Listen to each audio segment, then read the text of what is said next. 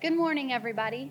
Let's stand up together and tell somebody hello while we get ready for worship.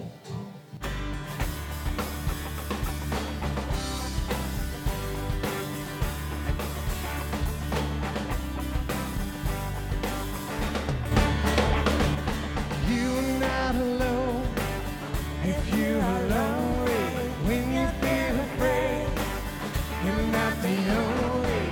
We're all the same in need of mercy to be forgiven and be free. It's all you got to lean on, but thank God it's all you need. And all the people said amen. Whoa, and all the people said amen. Give thanks to the Lord, for his love never ends. And all the people said amen.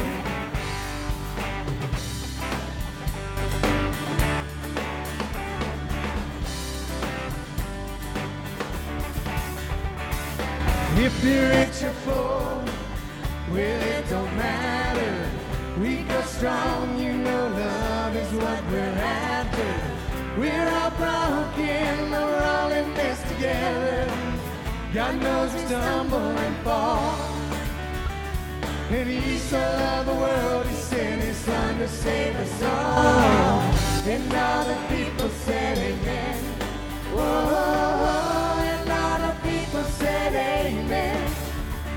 Give thanks to the Lord, for his love never ends. And all the people said amen. Blessed are the poor in spirit, who are torn apart. Blessed are the persecuted and the pure in heart. Blessed are the people hungry for another star. For theirs is the kingdom of God. And all the people said amen. Whoa, and all the people said amen. Give thanks to the Lord, for his love never ends. And all the people said amen. And all the people said amen. Whoa, and all the people said amen.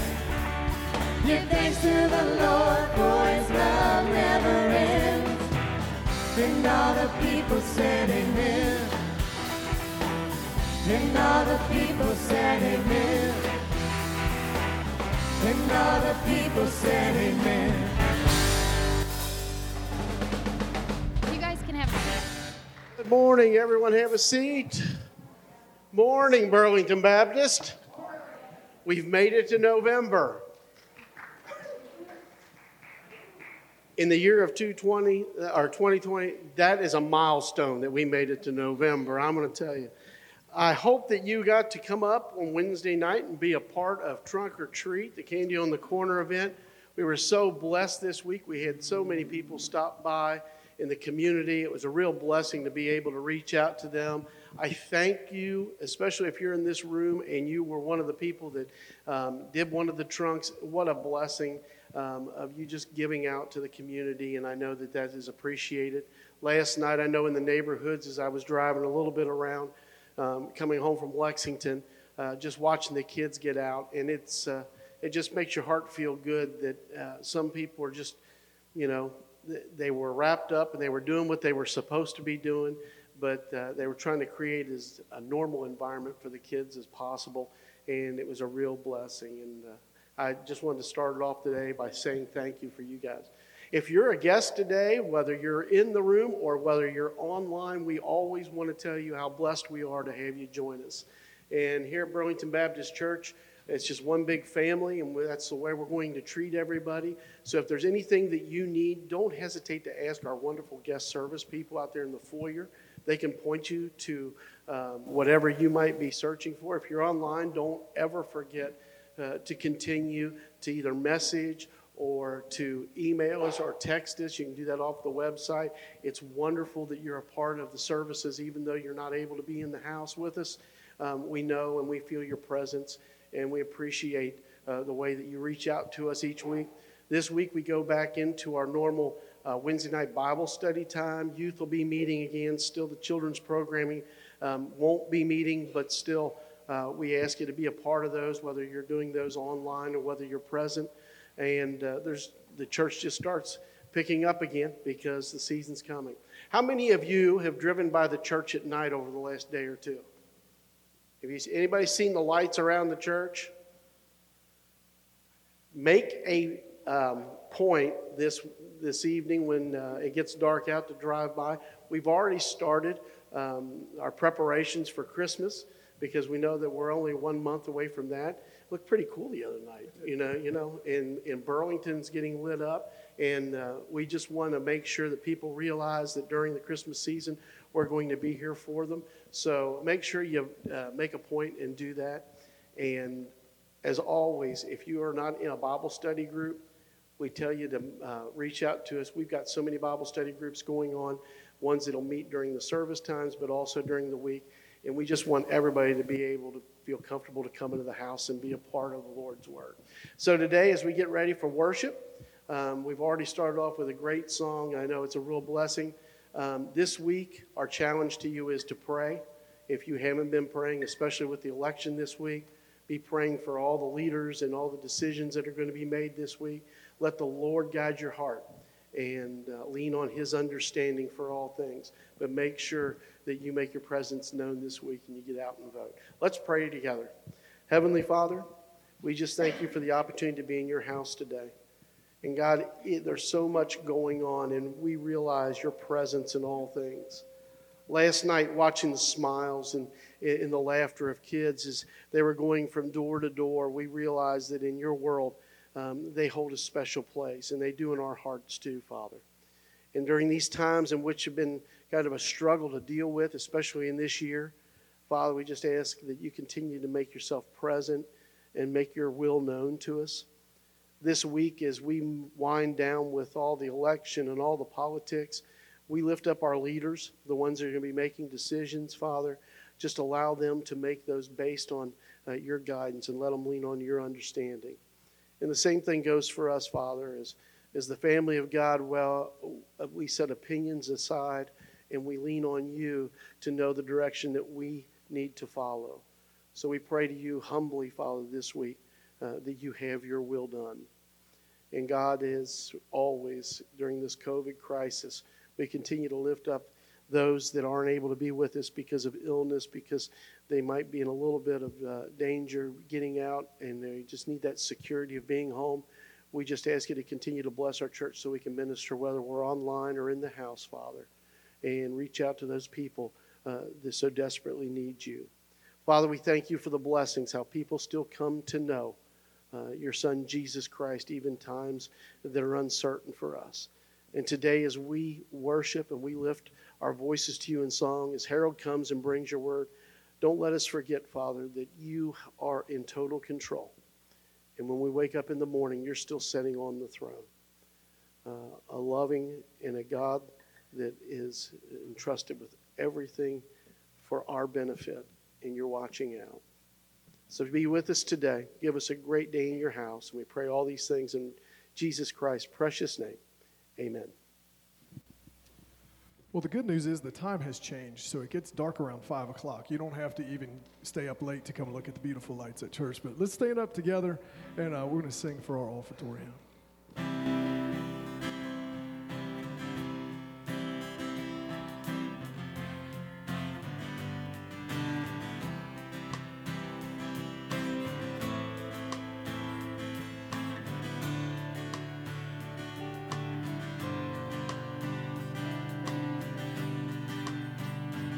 When peace like a river attends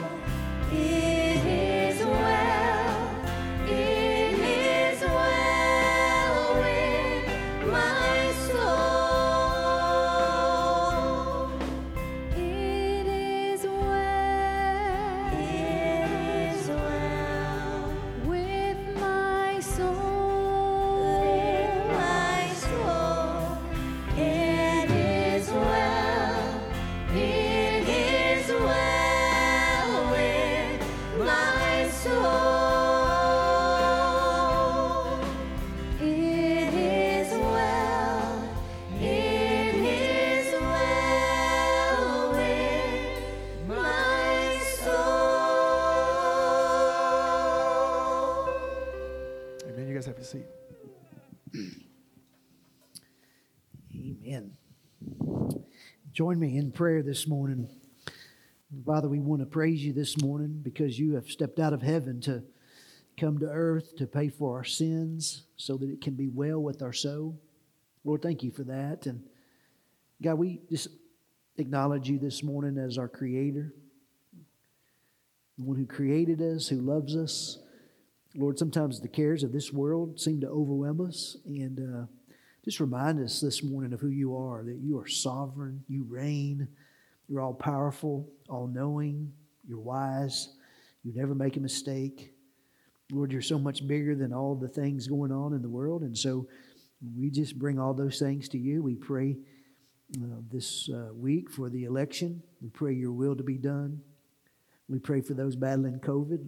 Lord, we pray for vaccines. We pray for those working on those. We pray for those battling COVID. We pray for those battling cancer. We know there are many in our church that are in the midst of that battle. We pray for them and the caregivers and the other ailments that people are battling. And Lord, we realize even this morning there are some who are not right with you, and I pray for them. I pray that you might save someone this morning, that you might draw someone closer to you, that you might call someone out of secret sin. Lord, we pray that you would speak. Lord, I pray these next few minutes you would give us ears to hear. Lord, forgive me of my sins. Speak through me, Lord, I pray today. In Jesus' name, amen. Well, we're in the book of Job. We're going to try to cover chapters 15 through 21 this morning. And if you want to turn to chapter 19, we'll read from that. The title is Knowing Your Redeemer Lives. And we followed the life of Job. We met Job in chapter 1. He was a man who loved God, that was living under the blessings of God. He had 7 sons, 3 daughters, lots of livestock. He was just a blessed man. Satan said, well, he loves you because you've been so good to him. And so Satan asked to come against Job. He took all of his children. He took his livestock, everything that he had, basically. And Job still trusted in the Lord. Chapter 2, Satan wanted to come against his health, and he does. He puts these sores. He's miserable. He's just as miserable as you can be, and yet he still trusts in the Lord. And we've heard Job cry out in his pain and despair. Last week we looked at chapters 4 through 14, and we saw these 3 so-called friends, I guess. They make these piercing accusations against Job. The basic premise of what they say is that suffering is caused by sin, and because Job is suffering, he must have some underlying sin. And we said, everything in life is just not that black and white. And so this morning we're going to pick up in round 2, and kind of like last week, Eliphaz will speak first, then Job will respond, Bildad will speak, Job will respond, Eliphaz or Zophar will speak last, and then Job will respond. And so I want us to read Job 19, 13 through 25, just to kind of get a context. And so if you'll stand and we'll honor God's word. Job 19.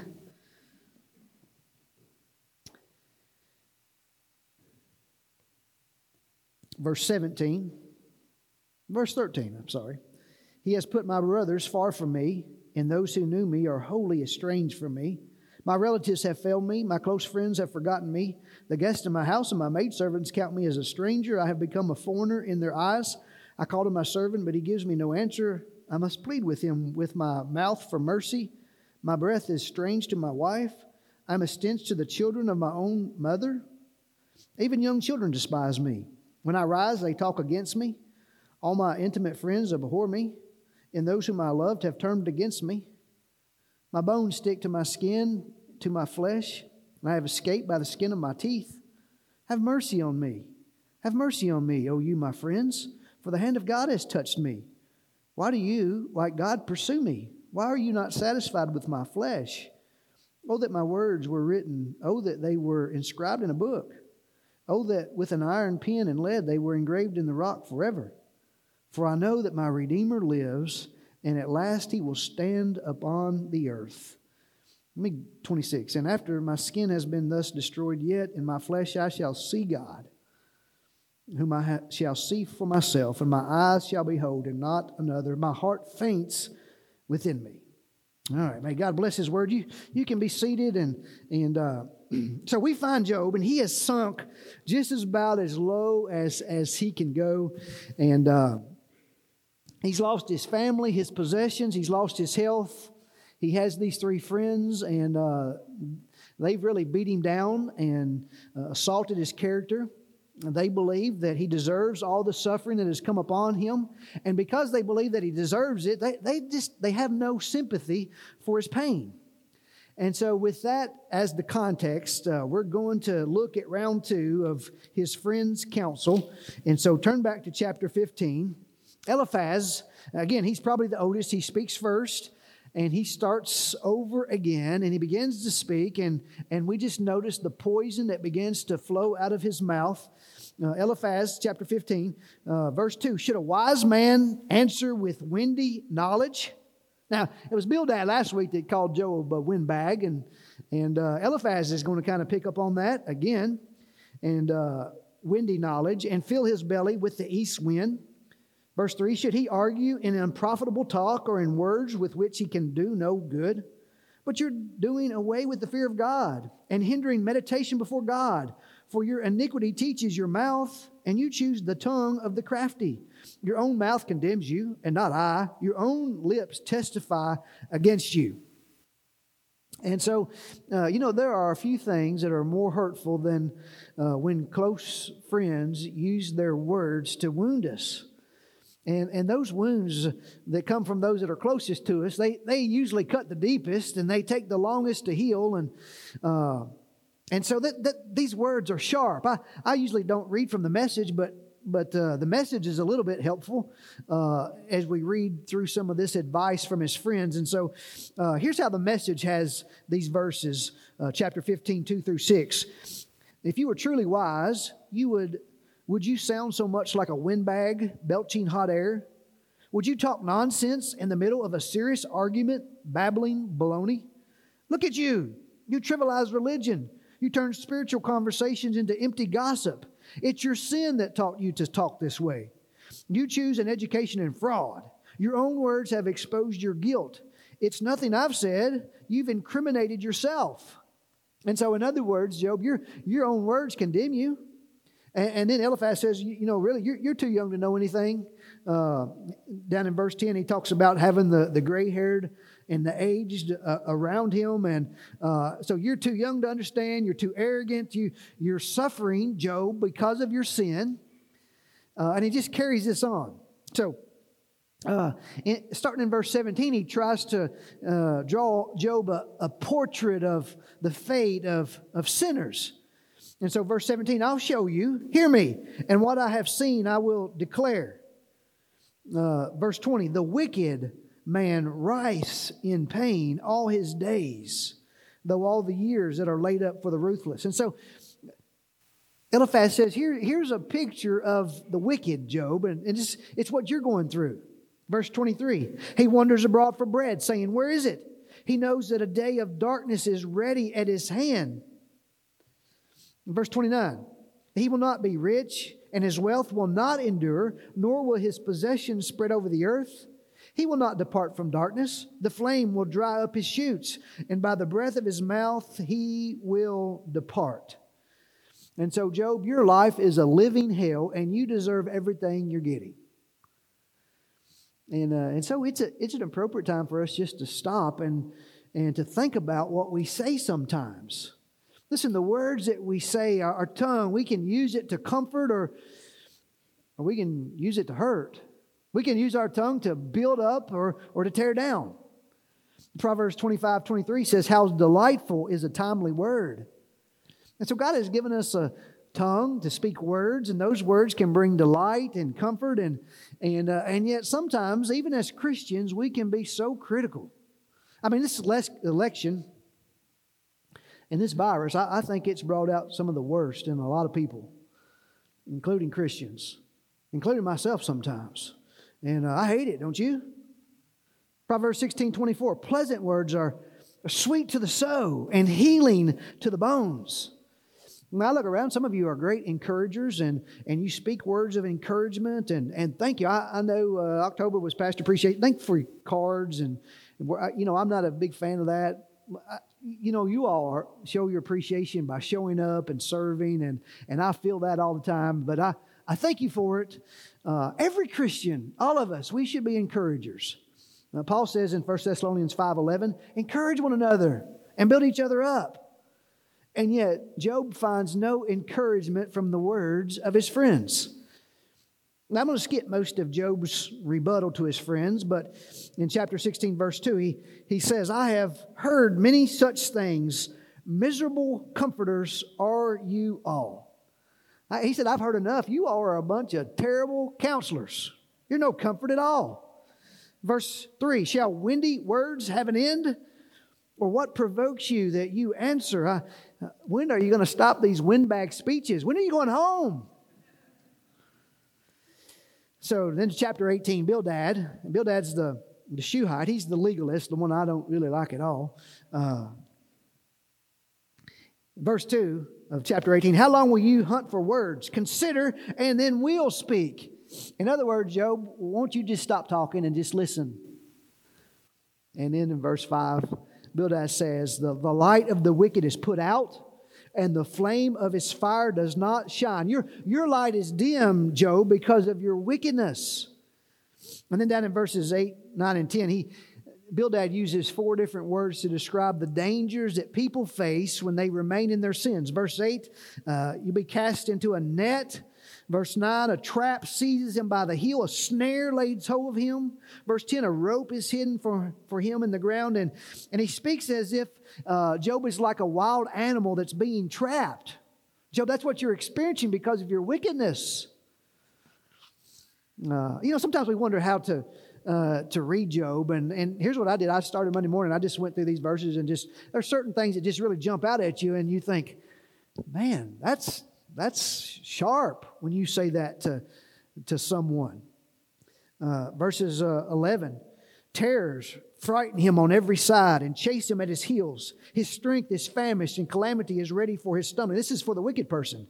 It consumes the parts of his skin. The firstborn of death consumes his limbs. Here he's talking about Job's skin disease, and he's saying that all this is punishment for Job's moral failures.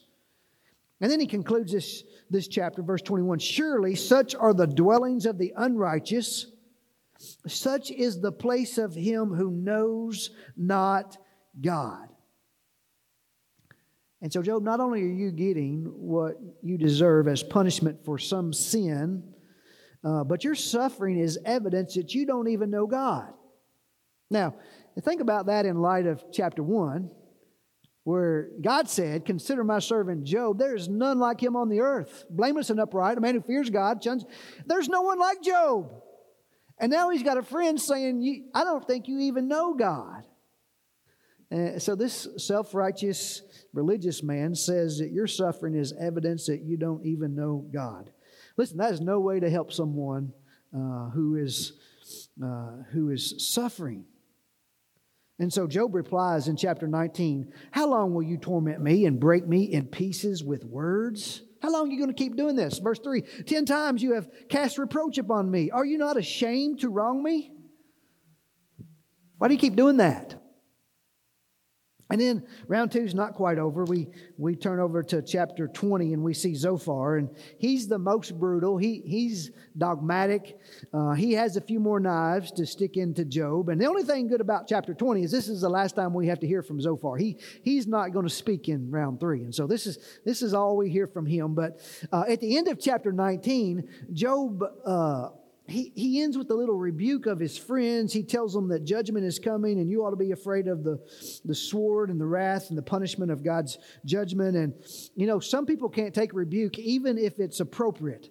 And Zophar is offended by Job's words. And so in chapter 20, verse 3, I hear censure or rebuke that insults me.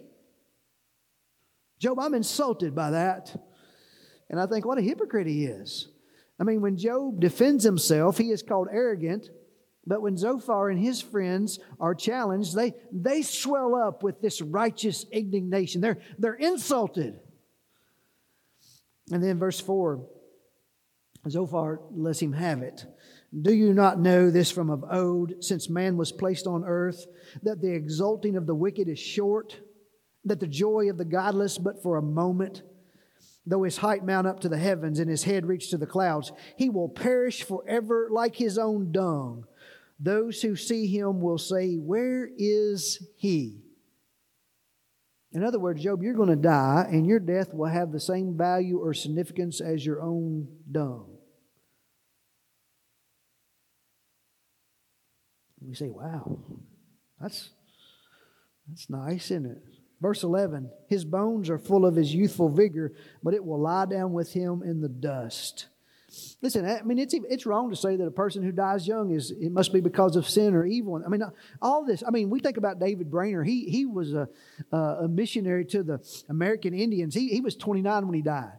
We think about some missionaries like Jim Elliot and Ed McCauley and Nate Smith and Pete Flemings.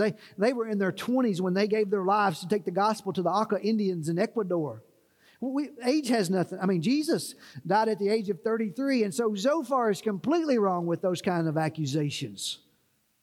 And then Zophar describes the plot of the wicked, and he correlates it to Job, verse 27. The heavens will reveal his iniquity, and the earth will rise up against him.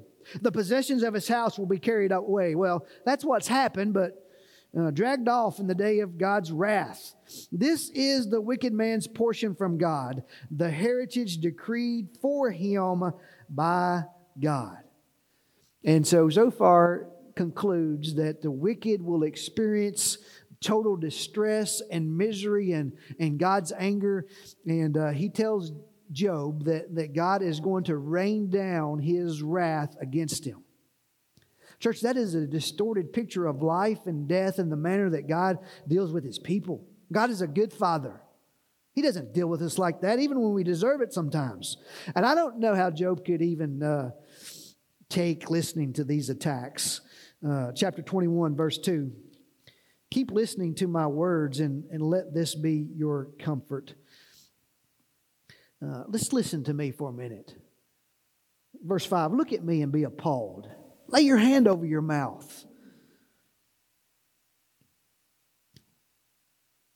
Would you look at what I'm enduring and just be quiet? And, it's often been said that God gave us 2 ears and one mouth so that we might listen more than we talk. And sometimes we struggle with that, don't we? Psalm 141, verse 3, set a guard, O Lord, over my mouth. Keep watch over the door of my lips. Church, sometimes we just need to listen and stop trying to do so much talking. Proverbs 13:3, whoever guards his mouth preserves his life. He who opens wide his lips comes to ruin. Job 21, verse 34, how then will you comfort me with empty nothings? There is nothing less left of your answers but falsehood. And here's the bottom line in these chapters, again, is that we can't put God in a box. We don't have Him figured out. So often we're clueless. And folks, it is arrogant and not just arrogant, but self-righteous to be so dogmatic about things we don't know. They didn't know why Job was suffering like this, and yet they speak like experts. And in the end of this book, God is going to demand that they repent. And as we read through here, we say, well, no wonder. They need to repent. But part of our problem is that we're often arrogant and we're outspoken about things we can't know. And yet we're soft-spoken and uncommitted in regards to things that we do know. You say, what are you talking about? Well, so we know that lying is wrong, and that adultery is wrong, and cohabitation is wrong, and homosexuality is wrong, and abortion is wrong, and bitterness is wrong, and showing partiality is wrong, and gossip is wrong. We know all those things are wrong. Let's speak about that. And we know that we're to care for orphans and widows, and we're to feed the hungry, and we're to take care of those who have needs, that we're to live holy lives, that we're to go and share the gospel, that we're to make disciples. Let's be doing what we know to do and not be so arrogant about things we don't know. But we should spend less time speculating about things we don't know and spend more time doing the things that we know to do. And so when Job hears these things, his responses are often defensive, and yet there's some important truths in some of his responses. And so let me point out a few of those. Go back to chapter 16. Job is responding to Eliphaz and what he has just said. And notice in verse 19, chapter 16, verse 19, even now, behold, my witness is in heaven. God sees, and he who testifies for me is on high. That's true. Verse 21, that he would argue the case of a man with God and as a son of man does with his neighbor. And so last week, if you remember, Job cried out for an arbiter or a mediator between God and man. And we said that Jesus was the answer to Job's cry. 1 Timothy 2:5, there's one God and one mediator between God and men, the man Christ Jesus. Jesus is our mediator. Then notice in verse 21, he wants someone to argue the case. He wants a defense or someone, an advocate. He wants a lawyer in a sense, a person that could go into the court of God and represent him. Now, we stand back 4,000 plus years and we look back and listen, as followers of Jesus, that's exactly what Job wanted, is what we have. We have an advocate before the Father. So, 1 John 2:1. John says, my little children, these things I write to you so that you may not sin. As believers, we don't want to sin, but if anyone does sin, and we do, if anyone does sin, we have an advocate with the Father, Jesus Christ the righteous. And so, church, the good news is we have what Job wanted. We have an advocate who is in heaven, who is at the right hand of the Father, and our advocate, and He's the only one that we need, Jesus Christ, the righteous one. He pleads the cause of sinners. Now, we have an adversary, an accuser, Satan. He has lots of accusations. He has lots of accusations about me. I'll give him reason to have accusations sometimes. And so we have an accuser, but Jesus Christ, crucified and resurrected, He is the witness for the defense. And He's not just the witness, but He is the advocate for us. And so let's be clear about the defense. You and I, we're sinners. Our sin is real. We are guilty. But Jesus has suffered and died to pay for our sins and to provide our forgiveness. And so God's justice was satisfied on the cross.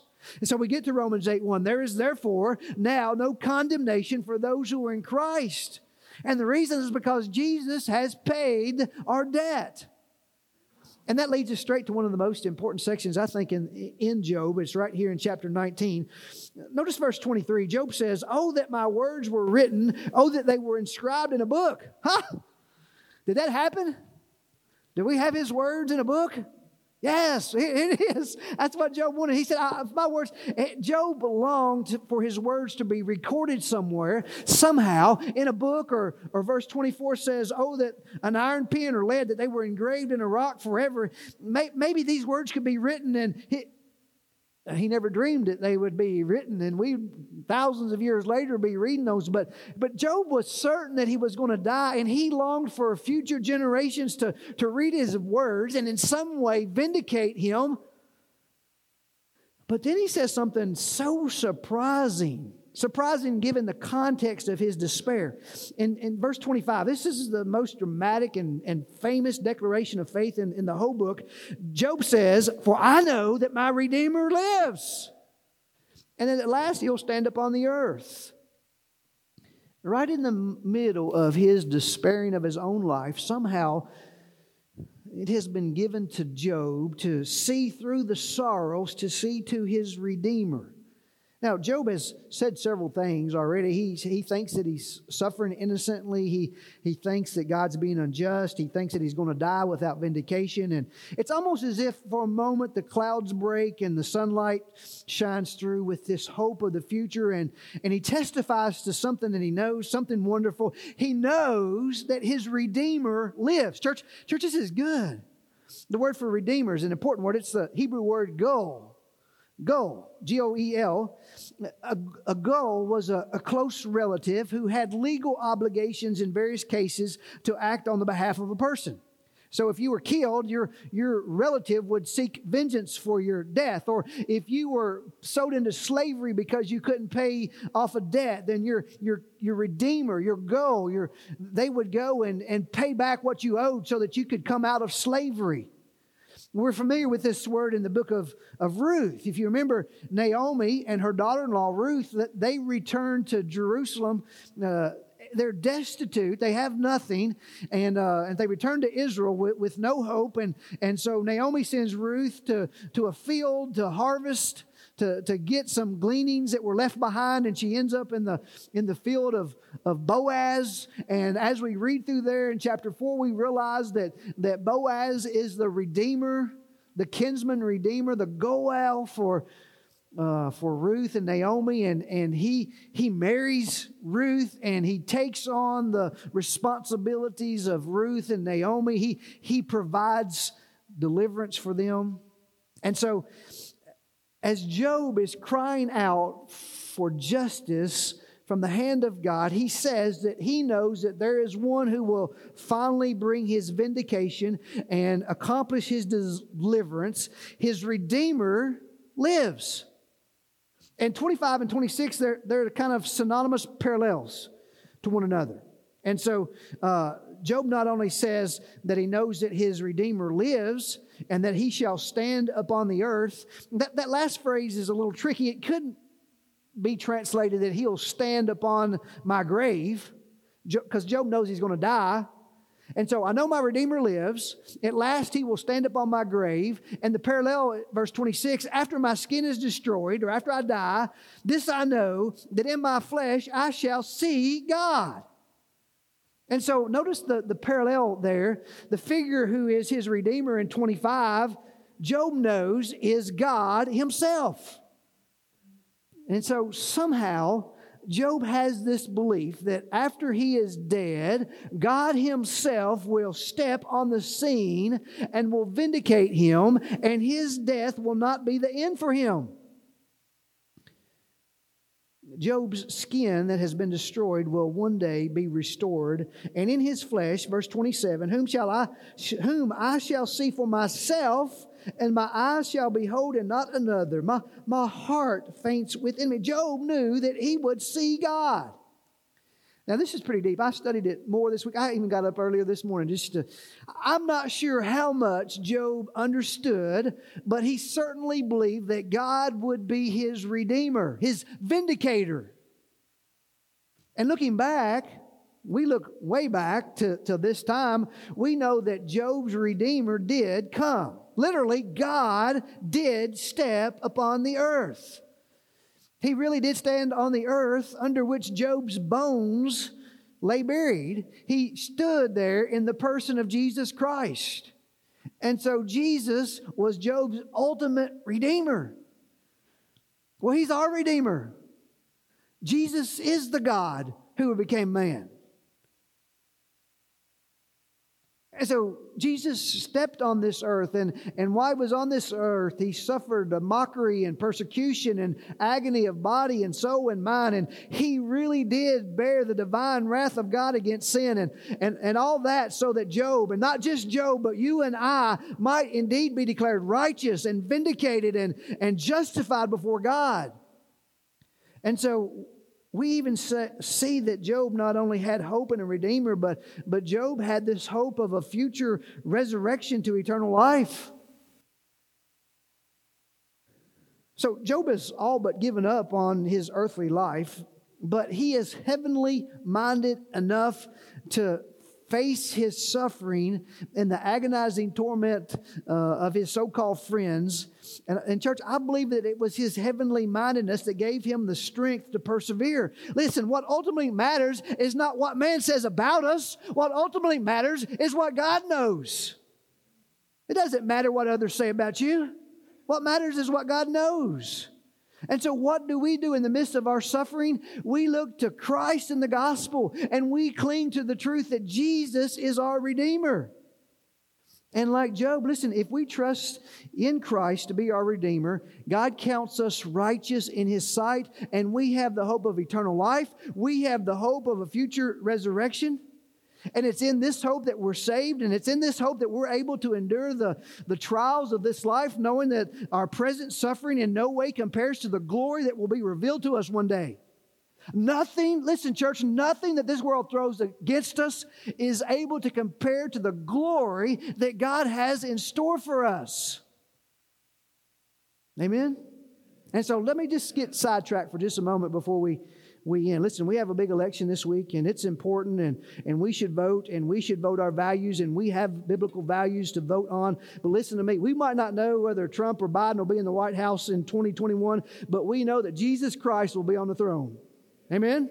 The King of Kings and Lord of Lords rules and reigns, and everything else pales in comparison. And so, church, no need to fret. Our Redeemer lives. And listen, I believe He's coming back one of these days. I believe it soon. And listen, I want you to know one day that when our Redeemer comes back, our Lord and Savior one day will stand again upon this earth. And when He comes back, He's not coming back next time to be Redeemer. He is coming back as Judge. He is going to be the righteous Judge of this world. And then the books will be open. And if Christ isn't your Redeemer, you will stand before Him and you'll give an account. And so Job ends that chapter, verse 29, by saying, Be afraid of the sword, for the wrath brings the punishment of the sword, that you may know that there's a judgment. Job knew that there would be a future judgment. The Scriptures warn us over and over there's going to be a future judgment. Hebrews 9:27, it's appointed unto man once to die, and after that there's coming a judgment. And so, church, I'm out of time this morning, but I want you to know that there's a judgment coming. And I want to ask you, do you know Jesus as your Redeemer? And if not, you can. Do you have Job's hope? Even in the midst of the difficulties, he knew that his Redeemer lives. Do you know Jesus Christ as your Redeemer?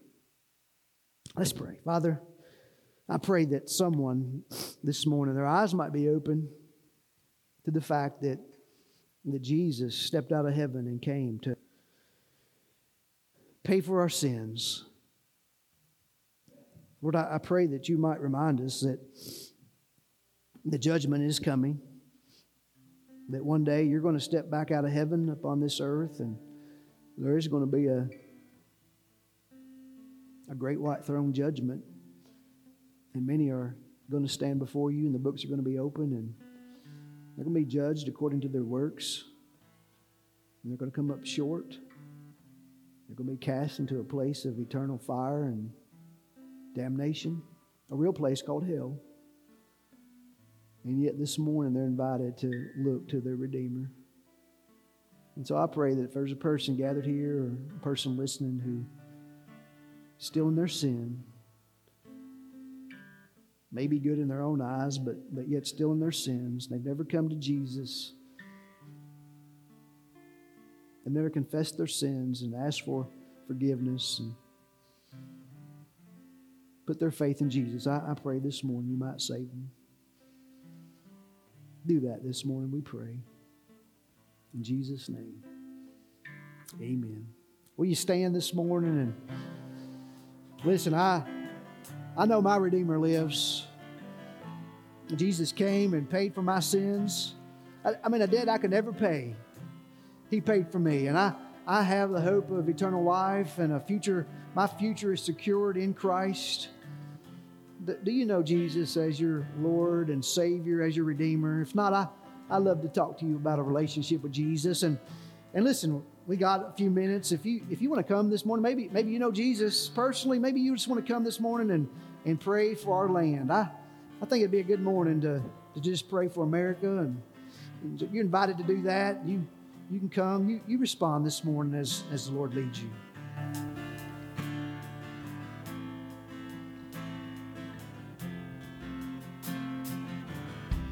I've carried a burden too long on my own. I wasn't created to bear it alone. I hear your invitation to let it all go. I see it now, laying it down. Oh, I know that I need you. Run to the Father, fall into grace. Done with the hiding, no reason to wait. My heart needs a surgeon, the soul needs a friend. So I run to the Father again and again and again and again. Oh, oh, oh. You saw my condition, had a plan from the start. Your son for redemption, the price for my heart. I don't have a contest for that kind of love. I don't understand, I can't comprehend. All I know is I need you. Run to the Father, fall into grace. Done with the hiding, no reason to wait. My heart needs a surgeon, the soul needs a friend. So I run to the Father again and again and again and again. Oh, oh, again and again and again and again. Oh, oh, again and again and again and again.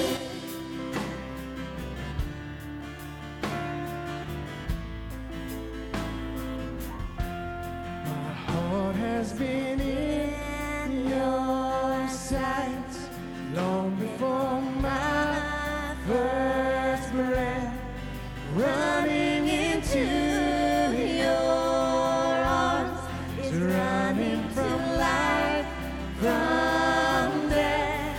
And I feel this rush deep in my chest. Your mercy is calling out.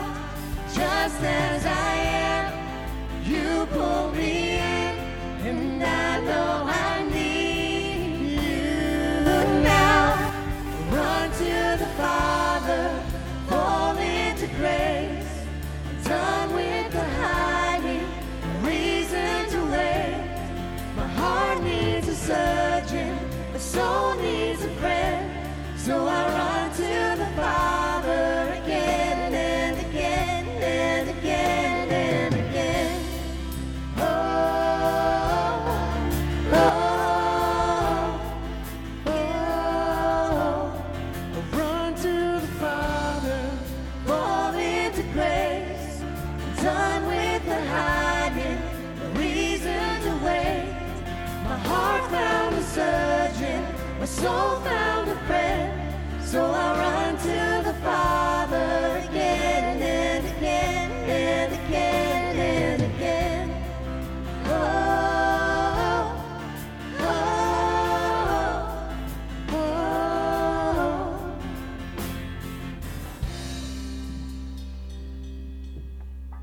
Amen. Amen. Just a couple things. Tomorrow night we'll have prayer at 6:30. We'll not only pray for our ones tomorrow night, but we'll pray for our country and the election. We'll probably meet downstairs if you want to come by at 6:30.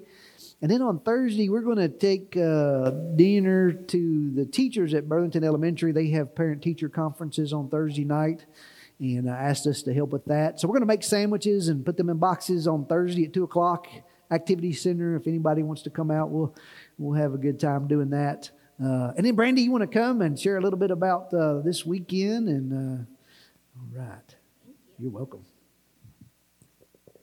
Good morning. Good morning. My name is Brandy Ramsey, and I'm part of the search committee that's been looking for a new youth, young adult and youth pastor. And I'm so excited, y'all. We have found who I truly believe God wants to come to Burlington Baptist and be part of our church. They have the times up here. Next Saturday, the young adults, students, and students' parents get to meet with Jonathan and his wife, Sarah. Church-wide, we get to meet at 3 o'clock. And then next Sunday, after both services, we'll be voting by ballot for Jonathan. In the back on the little table, there is an information sheet that just tells you a little bit more about him. Also on the back, it tells like the qualifications for the job, what we were charged to look for somebody to do.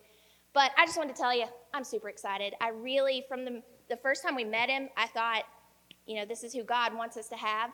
And it's very personal to me because we have 3 kids that are in the youth, and my oldest, Isaac, is a junior, so he'll be transitioning really soon to the young adults, sooner than I want. I'd like to keep him little. But Isaac really, really liked him and connected with him, so that just is a reassurance to me that this is who God wants, So I just wanted to tell you all that. I'm really excited. We've worked really hard. We've prayed really hard, and I just want you to get pumped about meeting him next week. Thank you. So just one more thing on the way out, Dollar Club, the clear boxes, the offering boxes are the black ones out there, just like every single week. And let's pray together. Lord, thank you so much for this opportunity to come into your house. Lord, we just thank you again for just the way you're moving in this church and the things that you're doing. Lord, we just thank you for the ability to kind of get together with the community this week and in the many ways that we've done that. And we just thank you for that ability again. Lord, just be with us this week as the nation has a lot going on, Lord, and just help us not forget that you're in the middle of everything. And in Jesus' name we pray. Amen.